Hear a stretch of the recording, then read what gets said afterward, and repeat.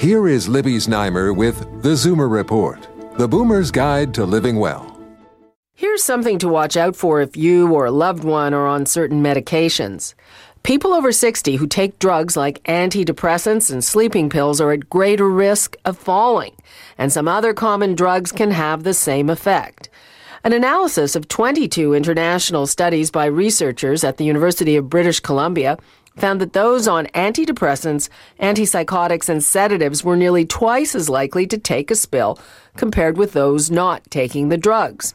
Not only that, some blood pressure drugs can also lead to falls, and so can some non-steroidal anti-inflammatories called NSAIDs. The study authors say many of these drugs can leave patients feeling sleepy, dizzy, and lightheaded, which makes them more susceptible to falls. And since they have more difficulty than younger people in metabolizing medications, the drugs can hit their bodies harder.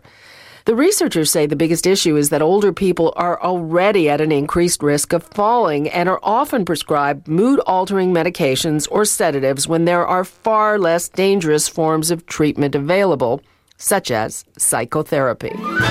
With your tips for living well, I'm Libby Znaimer with the Zoomer Report.